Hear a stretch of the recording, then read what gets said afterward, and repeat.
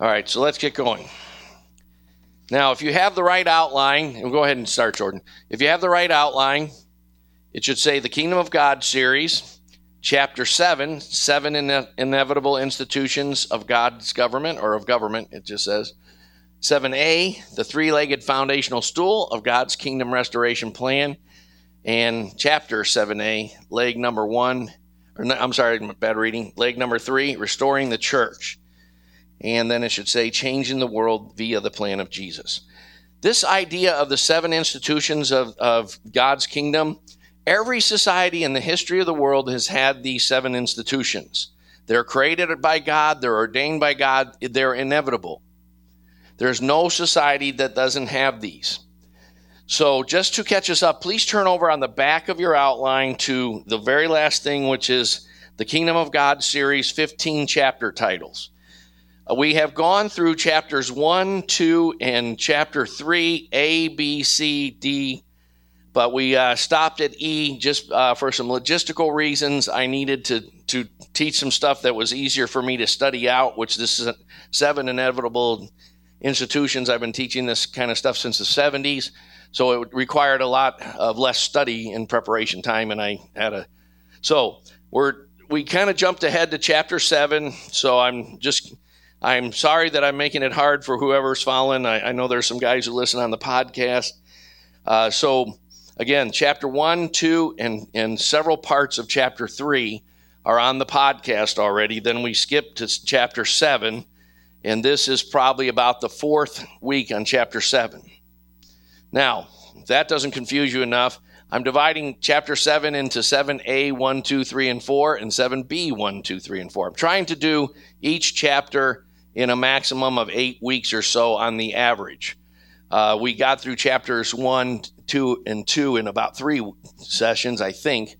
So that gets me a little bit ahead. I'm trying to average about 7 to 8 chapters so that the series will end up only taking 2 years and about 104, 105 messages. So that's kind of what we're going for. Now, flipping back over on Roman numeral 3, chapter 7 is the whole chapter is about the 7 inevitable institutions of government. And they are the individual, which begins with self-government. Self-government, according to the Bible, begins with being drawn into by the effectual working of the gospel into the kingdom of God by being reborn and converted into Christ. The Bible says that before that you were held captive by Satan to do his will. Unbelievers, because of a concept called general revelation and a concept called common grace, because they're made in the image of God, and while sin twists the motivations, attitudes, and so forth of everything, as an unbeliever, we're still able to have certain kinds of self-government, such as, getting up for work on time without our mom or dad having to wake us up or something like that. But we're not able to do it for the proper reasons or proper motivations, because unless you do it out of intimacy of love for Christ and obedience to Christ and following him, having received his love, we love because he first loved us. When we receive Christ, when we receive the gospel, we begin to understand God's great love that he demonstrated for us while we were yet sinners, Romans 5:8, that he died for us. And as we receive that and so forth and begin to love him back, we're able to begin to exercise self-government as we are fully converted and then begin to be sanctified or matured in Christ. The second government we dealt with last week is family government, and both nuclear and extended. Remember, every one of these governments was affected by the fall of man, and every one of them came under the dominion of our 3 enemies, 3 insurmountable enemies that can only be surmounted by being rescued by grace, by Christ. And those include our sin nature, the world system, and Satan and his kingdom. All of these came under those 3 inevitable institutions, or those 3 enemies of our faith that are insurmountable and so forth. And the goal of Christianity is to progressively redeem these in the order I've listed them in. And as we made a point of this, is fallen man always wants to reverse the order. Fallen man's solution is government and media and capturing the educational systems and so forth. So The third one is religious institutions. Fourth, educational systems. We also looked at that because I did both messages last week when John was on vacation. And we looked at recapturing educational institutions for Christ in the second meeting. Economic organizations and systems, media and social government and civil government. So again, what we're trying to do is look at each of these. We spent a week, actually two messages on individual or self-government, beginning with the gospel and with discipleship and maturation in Christ and so forth. We spent 1 week on redeeming the family. The family has become a progressively broken institution in our society. We looked at the fact that the sexual revolution of the 60s gave way to the 1971 liberalizing of divorce laws. And now we have a culture of divorce. We actually have a culture that some people call serial marriages, where many people act like in 50 years ago, it was very common when you were in 6th or 7th or 8th grade to go steady with a girl for 2 or 3 or 4 weeks, or sometimes 2 or 3 or 4 months, and then you went steady with another girl and so forth. Many people are trapped in kind of that level of maturity toward the way they're approaching the institution of marriage. And so we looked at all that. We looked how to work preventively. We want to work redemptively, but God will send us people who are already divorced and who have been hurt by that experience, and God wants to redeem them and put their life back together. We looked at people who are in the midst that are married, but their marriage has significant troubles or problems or whatever, and needs ministry help to become healthy. And then we looked at probably the best way of keeping the marriage bed undefiled and honoring the institution of marriage, Hebrews 13:4, is to disciple people into as high levels of maturity as you can before they ever start courting in the first place. If you can have a great number of things worked out in your life before courting, your road to maturity and to a good marriage and so forth is that much easier. Now, that being said, nobody goes into marriage perfectly ready, or there's all kinds of surprises after you're married, and that's part of why it's a covenant. You covenant together that you're going to work on it and that you're going to, continue to progress in Christ together. So, that being said, let's get into, flip over your page to number C under Roman numeral 4, and that's what we're, the third aspect of what we're calling the three-legged stool. We cannot invade educational systems, media, economic systems, which I listed out of order there, but educational systems and vocational systems. We, in this church, we have a lot of emphasis on helping young men. Kind of an epidemic in our society right now is that we are socializing young men in such a way that many are saying, there's articles that would that basically are claiming that young men are reaching certain kinds of cognitive and reasonable ways of relating to reality and so forth that used to be developed by ages 15 to 25 are now generally being developed by around age 35. And some of that centers around just a more biblical view toward education and vocation. Almost all churches minister to the spiritual parts of life, but all 7 of these are the spiritual parts of life. Christ actually wants to help you bring the kingdom of Christ into your life and through our lives together into all 7 of these. And they begin with the three-legged stool of the self-government of the Christian man or woman, the family, and today we're going to look at the church. I would be hard-pressed to say which of these is more important. The church is one of the 3 tools of God's grace. God's grace will grow you through the Word of God, the Spirit of God, and the church. As they function together in your life, that's how they grow you. That's how you are enabled and empowered to grow in Christ-likeness. If you're missing any of those elements, much of the church today is missing the power of the Holy Spirit. And things like casting out demons and spiritual gifts and so forth are just not even that normal. But in the Gospels, they're normal. In the book of Acts, they're normal. And Jesus was ministering in a culture much more godly than ours. Other sections of the church have have great worship and a spiritual anointing for prayer and some spiritual gifts and some deliverance and healing and things like that, with almost no solid basis in biblical studies and comprehensive study of the Bible, systematic theology, church history, historical theology, and all the things that are needed for the church to be well directed and for individuals to be well directed. Frankly, you need to know the Word much more thoroughly than what's the norm in our churches today. And of course, lastly, is the tool of grace of the church. And the church, interestingly, is like the Word and the Spirit. The church is both one of the governments of institution, and one of the 7 institutions. The Word and the Spirit work through the church as an institution to lead people to Christ, to disciple, to mature, etc. So the church is both one of the 7 institutions, but it's one of the 3 agents through which God brings his kingdom. So it's really kind of this swivel position where the church is one of the tools of grace, but it's also one that is the agents of God bringing his kingdom. He brings his kingdom by grace through the tools of the Word, the Spirit, and the church working in an inextricably intertwined manner. And it's also one of the institutions that he wants to recapture and restore. Jesus Christ said in Matthew 16:18, I will build my church. Believe me, one of the most significant things I went through as a Christian myself was after God had raised me up to a position of leadership in the early 80s and so forth.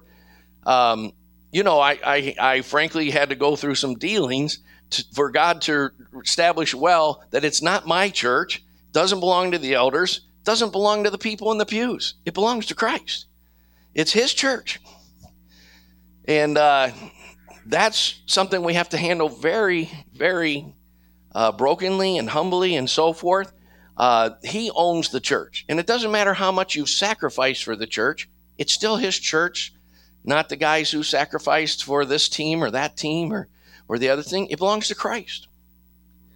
And so he is building his church. He's, since the day of Pentecost, well, really starting when he started calling the disciples and proclaiming, repent for the kingdom of God is at hand, and building his community. He said, when he said, I will build my church, he's using the Greek word ekklesia, which means called out assembly. My voice cracked there a little bit. I think I'm still going through puberty at the age of 57. He said, I will build my church. And the word ekklesia is the same word that the Septuagint version, the Greek translation that grew up after Alexander the Great in the 3rd century BC. The Greek translation uses that word. Boy, I'm stumbling over my words here. Got to slow down a little bit. I'm kind of excited. The Septuagint uses the word ekklesia. And what Jesus is saying, every Hebrew person in the audience, which was all the disciples, who had been brought up memorizing Torah until the age of 12. Every Jewish young man memorized the first 5 books of the Bible, especially in the northern part of Israel, where it was actually interesting that the southern part, Judea, had more religion to it, but the northern part had kind of more relationship with God, a less legalistic faith, a more real faith, and it would. In the Sunday schools, or they didn't have Sunday school, of course, but in the synagogues and so forth, you would actually grow up memorizing the Torah, and to be invited to follow the bigger and better and more famous rabbis, you needed to have the whole Old Testament, what we call the Old Testament, what should be called the Jewish scriptures.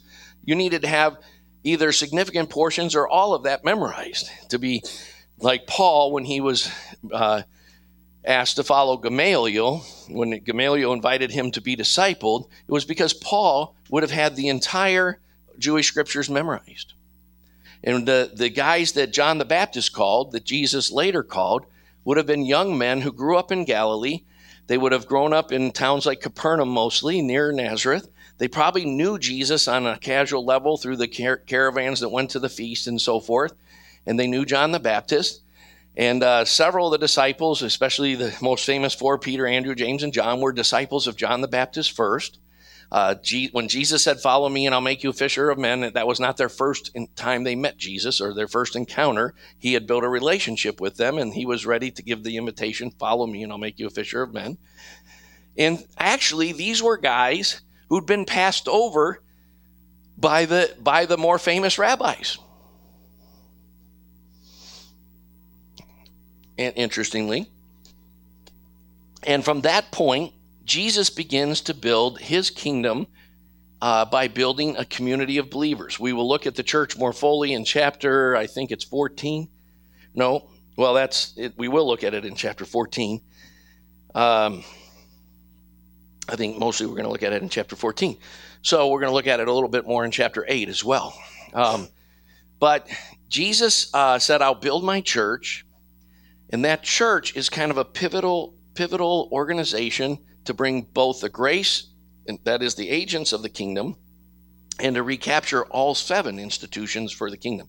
It's from the church that the church speaks the word of God and strategizes to infiltrate, salt, and give light to the other 7 institutions. That's what we are supposed. That's what he means when he says, "You're the salt of the earth." We are to actually through the 3-legged stool of taking self-government further and better, we are supposed to invade from that 3-legged stool the other 4 institutions and recapture them for Christ. That's been the commission that Adam had, to be fruitful, multiply, take dominion of the earth. That commission was repeated to Noah, to Abraham, to David. We'll see that as we go through our survey of the Old Testament in chapter 5. And finally, it was Christ gave it to his disciples when he said, "Go into all the world and make disciples of all nations, teaching them to observe all that I commanded you." That's essentially the same as be fruitful, multiply, and subdue the earth. Now, so as we look at the church, let's get into point C on the back of your outline here for the remaining 25 minutes that we have. Matthew 5:14 through 16 says, "You are the light of the world, a city set on a hill. Nor do people light a lamp and put it under a basket, but on a stand, and it gives light to all in the house. In the same way, let your light shine before others, so that they may see your good works and give glory to your Father who is in heaven. Now, thy kingdom come, thy will be done on earth as it is in heaven," is the theme verse of this whole Bible study. God would not have us pray for something he would not have us work for. This modern idea that the earth is the devil's and it's going to be darker and darker and the church is going to be hiding in a corner and will there be a remnant left and all this stuff is not the message of Scripture. The message of Scripture is do business until I come, infiltrate, occupy, set the captives free, proclaim the kingdom, that the kingdom is here, the kingdom is now, the kingdom's in our midst, and make disciples of the King, liberate every area of human endeavor under Christ. So, when you say the light of the world and the lampstand, hopefully by now you understand Revelation 1:20 says the 7 lampstands are the 7 churches. A lampstand is a church. It's a place where you put lots of lights in the Bible. So the Bible talks about lampstands a lot. It was part of the tabernacle was lampstands and so forth. And lampstands are a place where lights are working together as one in community. And so that goes along with him saying you're a city. Cities are not one person. There's not the city of the individual self and population 1. Cities are where people dwell together in a type of culture, in a type of government, in a type of way of life, engaging in commerce together, trading. Somebody grows eggs and someone else makes shirts, and cities are places where all of culture resides. And the church is supposed to be a city within the city. We are supposed to have a different king, a different spirit. We follow different values that are given to us. We are the people of the book. They are the people of man's reason or man's view. They think they can reason objectively, but clearly clearly fallen man's reason itself is clouded. While he retains the image of God and not everything he reasons is evil, wicked, or terrible, all fallen men seek to suppress the knowledge of God. That's what Romans 1 teaches us. There's none who understands. There's none who seeks for God. Together they've turned aside, and we are to liberate them from that government of self and sin and so forth. So with that in mind, let's look at 7 statements. I'll give you 2 or 3 minutes on each of these about the church. First of all, it's one of the things that's happened for a number of reasons, progressively, different times in the centuries and church history and so forth. But various models of how to do the church, how to be the church. We are the church. Christ in us is the church.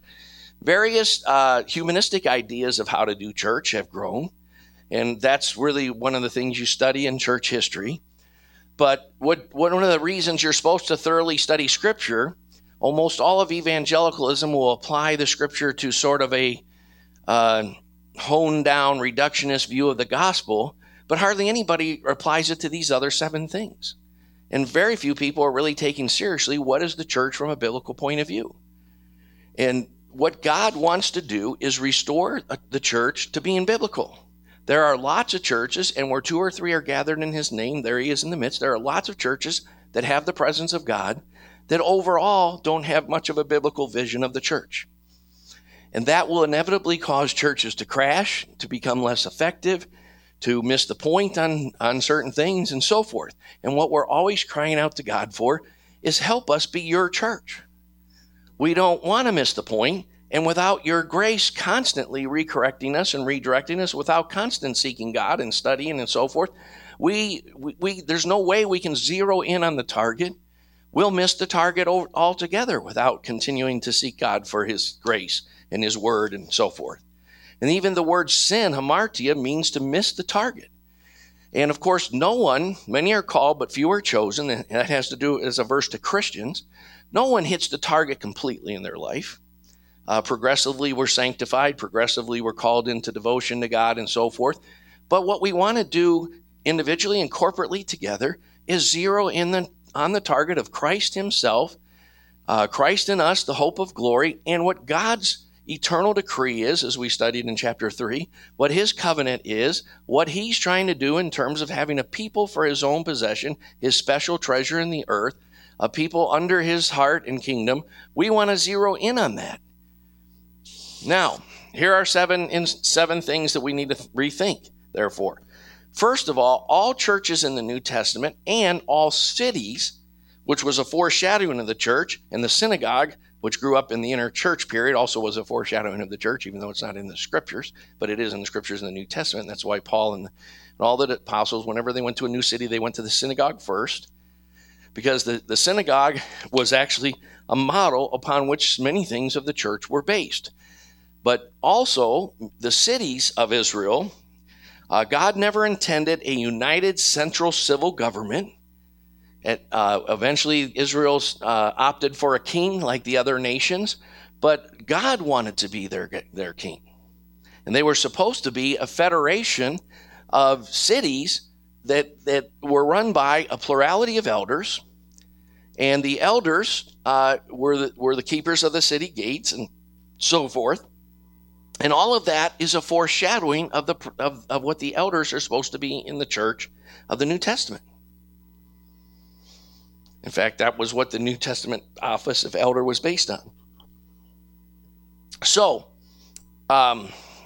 what God always did is have plural leadership.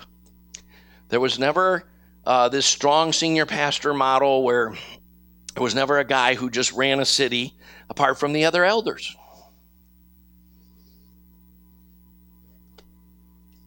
And the people of the city had some say in things. If you look in Acts 6, when one of the first crises in the church emerges, when they're neglecting the Hellenistic widows in favor of the Jewish-born widows, the disciples say, "Choose from among you 7 men who meet these qualifications," and he actually asked the church to do that.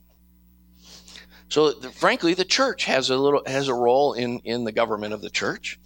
And then the apostles, further screened those and laid hands on them and anointed them and sent them to do the task. And that really is how the office of deaconship was born in the New Testament. So leadership in the New Testament is always plural. It's always servant leadership.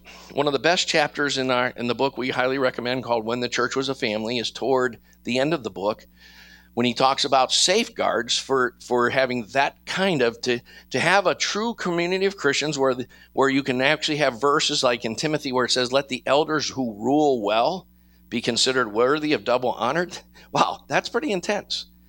In the church today, most people rule themselves. Most people aren't really submitted to the eldership and so forth. And it says in Hebrews 13:17, obey your leaders who keep watch over your soul. That's intense stuff. Now, when the church in Acts 15, the first church council met to decide issues where they were challenging the Gentile believers, that they had to come under the law and be circumcised and so forth, it says they sent the following decrees with Paul, Silas, Barnabas, and so forth. And that Greek word is dogmatos, which means dogmatic. In other words, these are absolute Word of God truths we're sending by these apostolic delegates. So the safeguard, God is not, the church is not supposed to be a democracy. It's not supposed to be like the rest of the culture, everyone for themselves, first and foremost. We're actually supposed to take up our cross, deny ourselves. The other people in the church are more important than I am. Hopefully you have that perspective toward the church. It's not about my marriage or my vocation or my ambitions or selling my books or something. It's about you. And for you, it's about the person next to you, and it's about each other. And the way to safeguard having a city kind of leadership that's based on the Old Testament and the New Testament, as Joseph Hellerman brings out quite well in that chapter, is that first and foremost, the leaders are to be servants. It's a kind of I think it's a thing of God's sovereignty that Rick Widener is with us today, because really we joined the Alliance for Renewal churches. We looked at several other church movements. And they had the most genuine, humble servant leadership. And especially in the three main guys, Ray Nethery, Rick Widener, and Ned Berube, the president of the Alliance for Renewal Churches. The servant leadership I saw in them and the humility and so forth, I said, you know what? I want to be like that when I grow up. That's a big part of following leadership, is to choose leaders that you say, you know what? In many ways, I'd like to be more like Ned Berube or Rick Widener or Ray Nethery. And, one of the things that is a story that I've probably told before, but I've certainly told it to Rick, is Rick and I were having a conversation one time, and some things he said I misunderstood, and they offended me and so forth. And I kind of just left it there for a little while, and then we were talking at one of the conferences, and I said, Rick, I've got these things that I need to work through with you. And I expected he would say, well, let's talk on the phone next week, because he lives, 3.5 to 4 hours away. And he said, great, I'll come down and meet with you. And he drove down here just to talk you through. And I thought, wow, that's the kind of people I want to be involved with. And leadership needs to be plural. It needs to be servant leadership, and there needs to be multiple tools of accountability. I want to give you 4 quick levels of multiple tiers of accountability. Did I say multiple tools of accountability? Multiple tiers of accountability, or multiple whatever. First, we're under Christ. It's his church. And he rules it by his word, by his spirit, and by his church. We are not autonomous. And we are salvation. There's actually this really, I shouldn't say stupid, but I want to. There's this debate in theology today about the lordship salvation debate. And it's amazing. It's nonsense, because what he's saving you from is being your own Lord.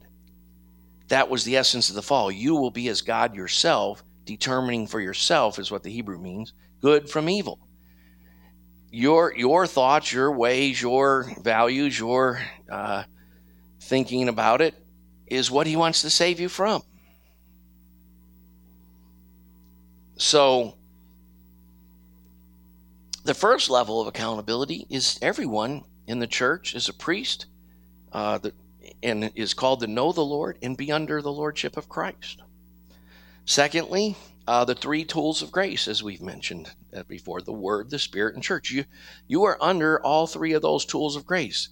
It is incumbent upon you as a Christian, you should know thoroughly the Word of God. You should also have a relationship with, where you know the Holy Spirit in such a way that you know the difference between your thoughts or demonic thoughts and thoughts that bear witness to the Spirit of God. Now, of course, we're all fallen and we're all growing in that. That's why we need the other tools. But that's a thing that God wants for every Christian, to know the voice of the Lord. Jesus said, "My sheep know my voice." And he actually defined salvation in John 5 as the time will come when the dead will hear the voice of the Son of God. He's talking about spiritually dead, and those who hear will live. One of the things, we do all these Bible studies individually and so forth, but the bottom line is, like in coaching, you can't leave what God left out. The reason we try to stay gospel-centered, because until the person starts to experience the presence of God and hear the voice of God in worship, and when they're reading their Bible and begins to understand that their values and their priorities and their ways are deception, and God's ways are light and truth, you really can't help someone grow. You can't disciple a person who Christ hasn't converted. So the next level of accountability is probably the family, but I lost my place on my notes. The family. There's a kind of, there's a word submission, which is hupo. It's not hupos, but it means to hear under. And when it says in Ephesians 6:1, children, obey your parents in the Lord, honoring your father and mother is not always doing what you're told. And honestly, even in the church, it's not always doing what your shepherd tells you, or your pastor, or what the elders tell you. Sometimes there's a room for a little pushback. It becomes highly problematic when a person is always rejecting the counsel. But, many a person has said, well, I hear what you're saying and so forth, but I don't feel like the Lord's calling me there. And if that's occasional over the years, that's actually good. It's healthy.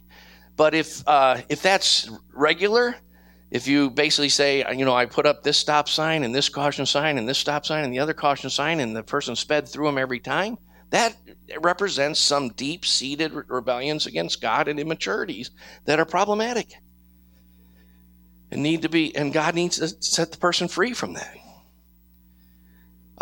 In the idea of submission, sometimes there's this idea of husbands and wives, that the wife's supposed to be submitted to the husband, but Ephesians 5:22 comes right after Ephesians 5:21. And Ephesians 5:21 says, "Be subject to one another in the fear of Christ." Sorry for all you husbands, but God wants you to be submitted to your wife on a certain kind of level. If you notice all through the Old Testament, there are guys whose wife spoke to them out of sin in the flesh, who listened to their wife, and God judged them for that. And there are other guys who God spoke to them from the Spirit of God, wisdom and caution and so forth, like Abigail with her husband, wicked husband. And the guy didn't listen to the wife, and God judged them for that. So husbands, you have the obligation and the responsibility when your wife speaks to hear if God is saying something to you in that. And if it is the word of the Lord, you're accountable to it. And you're not some lone ranger running roughshod over your family. That truly, when you're raising kids, the husband and wife are like a plurality of elders. And the husband is the presiding elder. So that's, this idea of, and then service gifts. God, it's Christ who gave apostles, prophets, evangelists, shepherds, and teachers. I'm so behind schedule that I'm not going to develop that much here. We'll look at the church more in future chapters of this. But does everyone get that? That Christ is the one who gives those gifts. And Jesus is the one who said in Matthew 23, when he's pronouncing judgment over Jerusalem and so forth, he says, "You will not see me again until you can say, 'Blessed is he who comes in the name of the Lord.'" There are several things like whoever handles mammon righteously, God will open their eyes to the true riches. There are several things that will determine whether you can actually have a certain level of wisdom from God and perception and flow of the Holy Spirit, and you can begin to lose that without even realizing it. And some of that gets down to how well you handle vocation and finances and stewardship of that. But one of the great things that determines that is you cannot perceive Jesus until you say, "Blessed is he who comes in the name of the Lord." God will send messengers to you, and your response to them is going to determine how much you really perceive Jesus and flow in the Spirit and avoid religion and unreality. Well, that's point one. I got about 7 or 8 minutes to do point 2 through 7. Biblically called and qualified leadership. Many are called, but few are chosen. And I wish we could I have a whole teaching on like 5 C's of leadership but one of them is this character before charisma. Many a called man who's very anointed and so forth raises himself up, starts a church. That's very rampant in our day. And can even, because of his calling, the gifts of God are irrevocable, can even get a following and a group of people around them and so forth. But if you're not under the proper tiers of leadership, which should include your family, it should include the plurality of elders and leaders within the local congregation, and it should include a translocal association of churches that you're under. If you're not doing that multiple-tiered accountable leadership, you will crash eventually. You will make unwise decisions. And the people you disciple will become lone rangers. And either they won't take the word of God seriously, or they won't take leadership in the church seriously, or whatever. But they will become what you are. And if you are not a team player, none of the people you lead to Christ and disciple will become team players. And they won't learn to handle relationships. Relationships are difficult. They involve iron sharpening iron, so one man sharpens another. They involve not quitting on people. They involve getting it right after you've tried 22 times to get it right. Well, perhaps call in some others to help you and try a 23rd or 4th time to get it right. But calling is one thing. I wish I had time to develop. I've listed the scriptures for you there that are foundational. Look at 1 Timothy 3, 1 through 16, and Titus 1, 1 through 9. And even though those are the qualifications of elders, and then in the case of Timothy, deacons, they are really also the qualifications of just being a good husband and a good brother in the church. Everyone should be asking God by his grace to change their inner being and nature and attitudes and motivation and character to be more Christ-like in all those ways. Study that list often and ask yourself, how many of those characteristics would be a good description of me? The reason it says that it has to be a husband of one wife, if a man can't manage his household well, which has to do with the economics of it and keeping the devil out and the Holy Spirit in, it's amazing when you go to certain people's houses. I really love the marriages so far in our church. We don't have that many, but almost every house I've been in, you can sense the Holy Spirit's presence when you walk in the house. And the reason that has to be is because the church is a family of families. Now, we have more singles than families in our church, and God puts the solitary in families through the church. That's why we love single brother households and so forth. But by and large, the healthiest thing about leadership is they have to be good husbands and wives that love each other and have a good marriage and raise their kids well. That's who's qualified to be a good leader in the church. Community.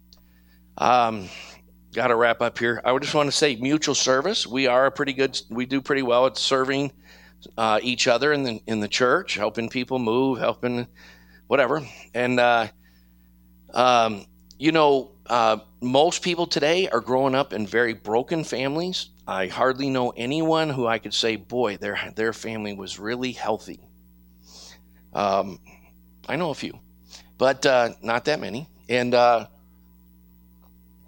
the church and community is the first way that you begin to be put back together the way you should have been raised in your family. And don't think that it's something that can happen in a few months. It's something that happens in over a few years. Peer relationships, I just want to mention that. We do a lot of good fellowship. A peer relationship, you should have among the elders, and at this point, we're working with other guys to be shepherds and so forth, and there's several guys that are maturing in that way. But among the elders, you should have one that's your primary pastoral caregiver and so forth. And that should be agreed upon in a mutually defined relationship. But you have many peer brothers. And what's great about a peer brother or sister is this. It's usually a person that if you really evaluate things, they're more than mature than you in certain areas. And you're more mature than them in certain areas.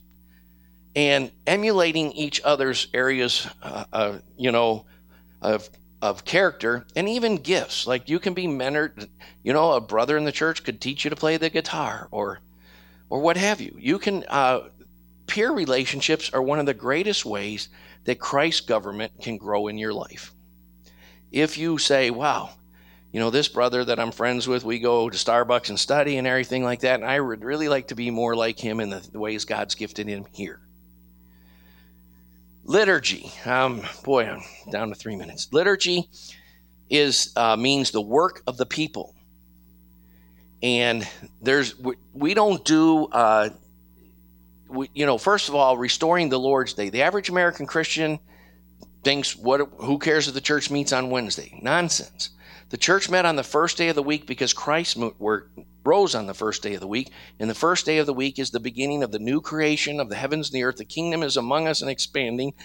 And the reason Jason ends us with a benediction is because he's basically saying, hear the word that was spoken today, become the word that was spoken today, and go out in Jesus' name and take it to conquer and to serve and to bless.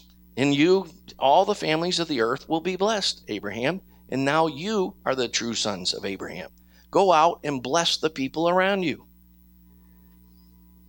That's, why the Lord's Day is important. Liturgy. The reason we do creeds and the reason we do the Lord's Supper and the reason it's more than the Lord's Supper, it's communion, it's Eucharist, it's a covenant meal, is because the early church did that. And that's if you read the New Testament more than in a shallow way, creeds were recited in the New Testament.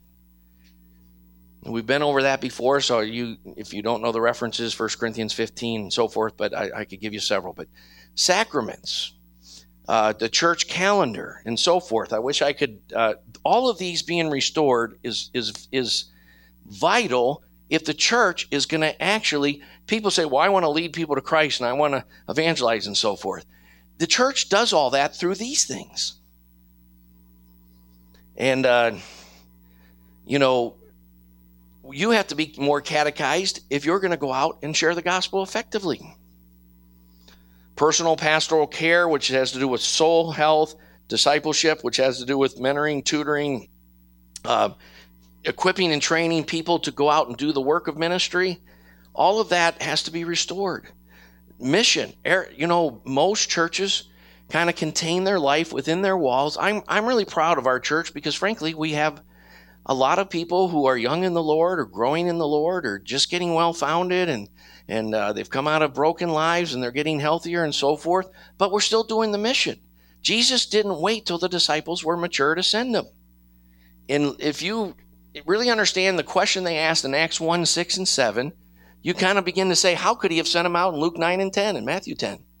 It's like, the truth is God sends you when you're not ready. And Jesus always used real life circumstances as teachable moments. Lastly, we have got to grow in becoming a temple of the Holy Spirit. You know what? Our worship should be life-changing. And we go through different seasons. Right now we have an unusual number of people who are just getting started in the Lord, and that there is kind of a power of corporate anointing and so forth. Really, I would really encourage you, we beg in this. Try to get to a place where Saturday nights and Sunday mornings are about how filled with God's Spirit, how studied in His Word, how postured toward the kingdom, how well your sins have been confessed, how much you're ready to come in filled with the Spirit to worship the Lord together. Because, I'll take you back to an experience I had, and we'll end here. I once had a young lady. She was a junior high student whose parents were divorced, and they were encouraging her to be a lesbian, and they felt that was her true identity. And she was already smoking a lot of pot and different things, and she was in 7th or 8th grade. And she came to worship among us. This is you people know who I'm talking about. This was another long time ago. And in her second time with us, the worship was so powerful that she came back to the back of the church and told me and a couple other people who were standing there. She said, I don't know what this God is all about and so forth, but I know the real God is who I experienced in the worship. I want to know more. I want to know that God, and I want to know what you guys are all about. And that should be a very common experience. Amen.